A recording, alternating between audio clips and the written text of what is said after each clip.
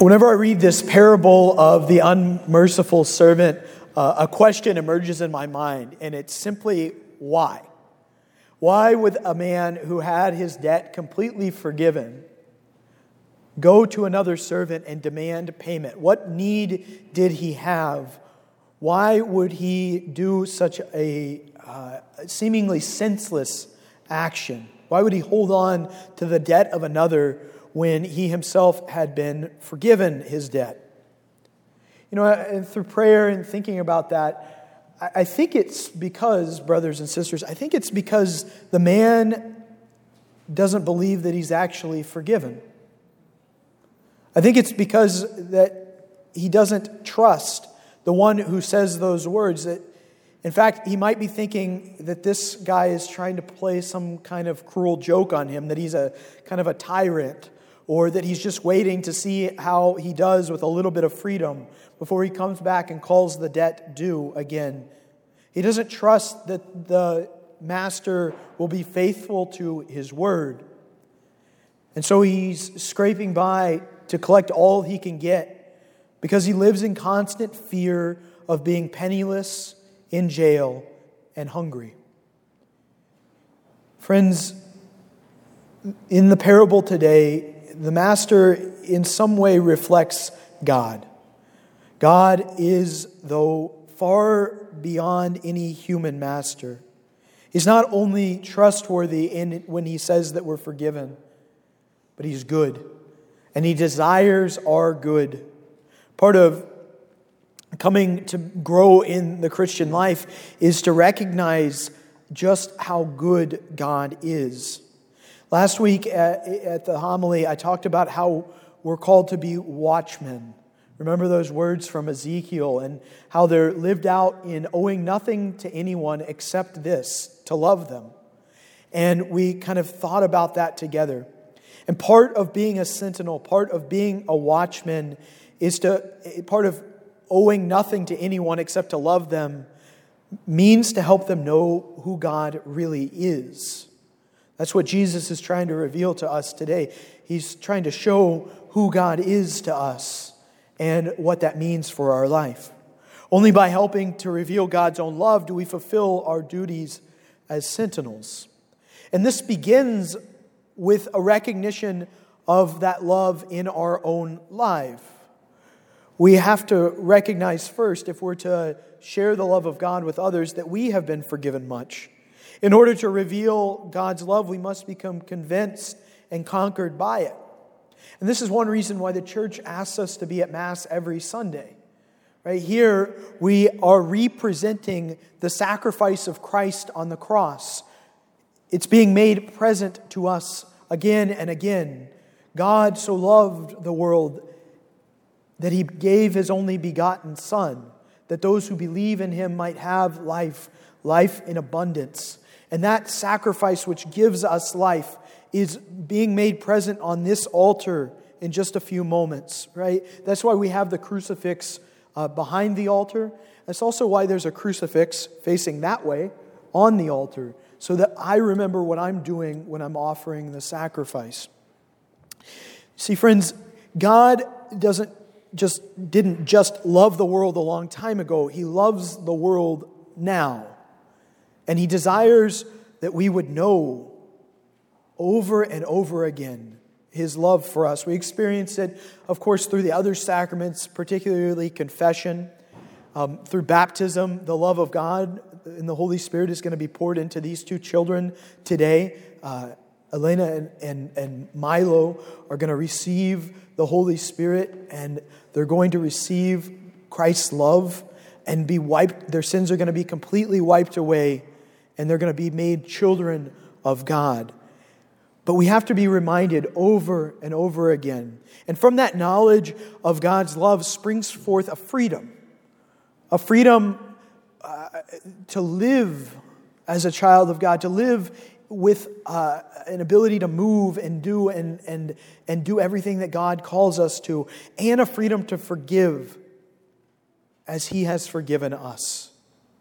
You know, the forgiveness of those who have hurt us is commanded by Christ, right? Christ tells us in another part of the gospel, He says, love your enemies. Pray for those who persecute you. And that love for enemy, that love for one who has hurt us, that willingness to extend forgiveness to one who has hurt us in some way is not based off of some misguided interpretation of evil as good. It's not based on the idea that somehow evil doesn't have any consequences. It's not based on the idea that someone doesn't really hurt us when they do us evil. No, it's based on the fact that we, like God, we wish His love to be known. That we've been forgiven. And thus we're capable of offering that love to others, that forgiveness to others, that mercy to others, a reflection of the fact that God is indeed kind and merciful. God's love, which we encounter through all of these ways, and as well as in our personal prayer each day, isn't limited. It's not a calculable quantity of love that somehow is if you have it, I don't. Right? It's infinite and unbounded. It doesn't diminish through being shared, but rather, in a certain sense, only multiplies in the hearts of those who come to know it. Our hunger for love, brothers and sisters, is satisfied through a living relationship with Jesus. But the cost of that relationship, in a sense, the only cost of that relationship, is a willingness to share that love with other people. Being willing to be Christ to others. Now, friends, I don't have to tell you, we live in a society where many people are hungry for love and hurting for a lack of relationship with God. And that's true of people of all ages, from all backgrounds, in all socioeconomic situations. And if you're in a place of hurt today, if you are hungry for God, know you're not alone. That you're welcome here and that God loves you. God is a generous Father who only wishes your good. And you can follow Him today. Right? Just say, Jesus, I want to follow you. In a particular way, though, it's true of our young people, especially the ones that we don't see here regularly at Mass. Many young people in our community and our society suffer from a lack of hope. You only have to look at some of the statistics regarding mental health to see that that's true. They don't know the good news of Jesus Christ, the saving news of Jesus Christ.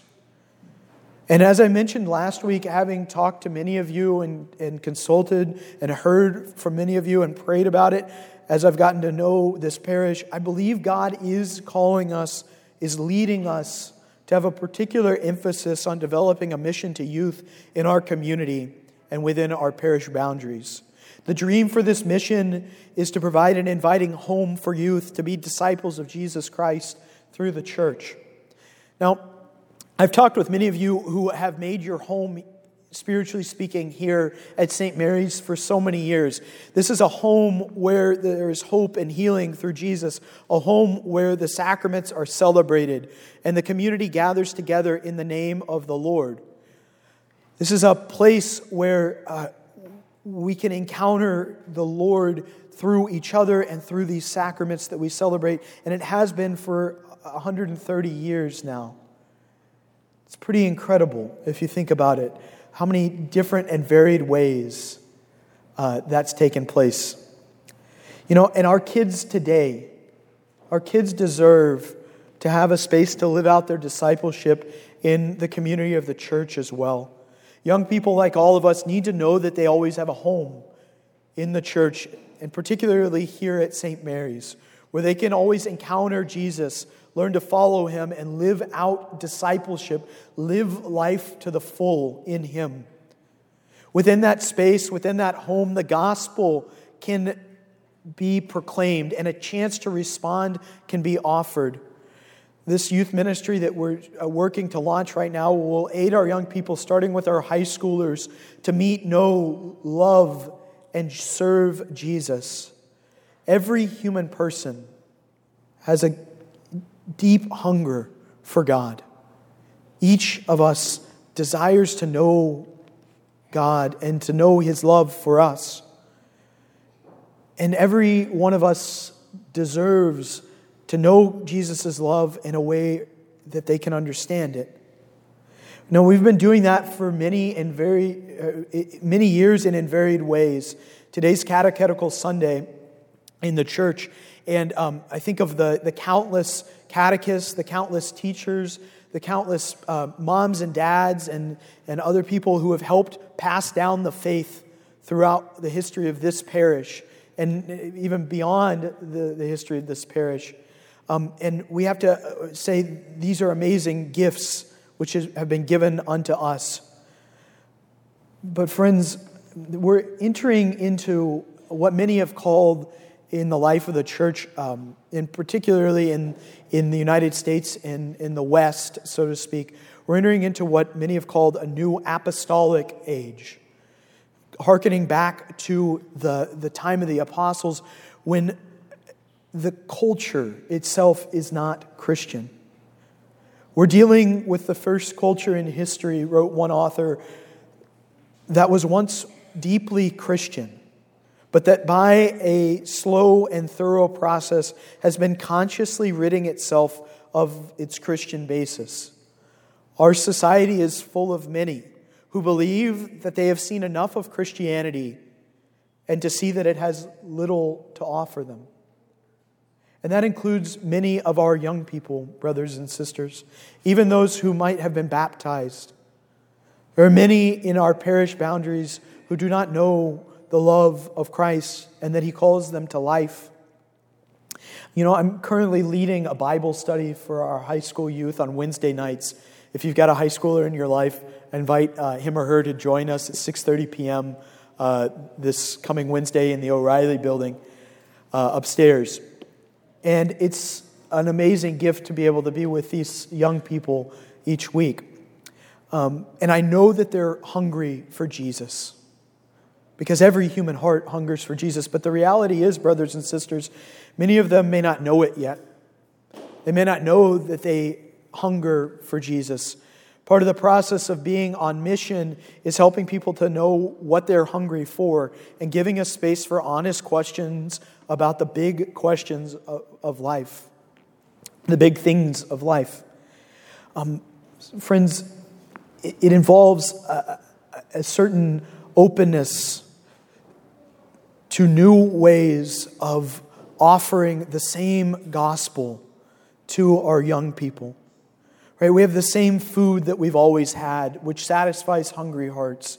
It's the proclamation of the good news of Jesus Christ and the celebration of the sacraments. But we have to prepare it in a way which is receivable. Right? Think about how many different ways you can prepare the same type of food.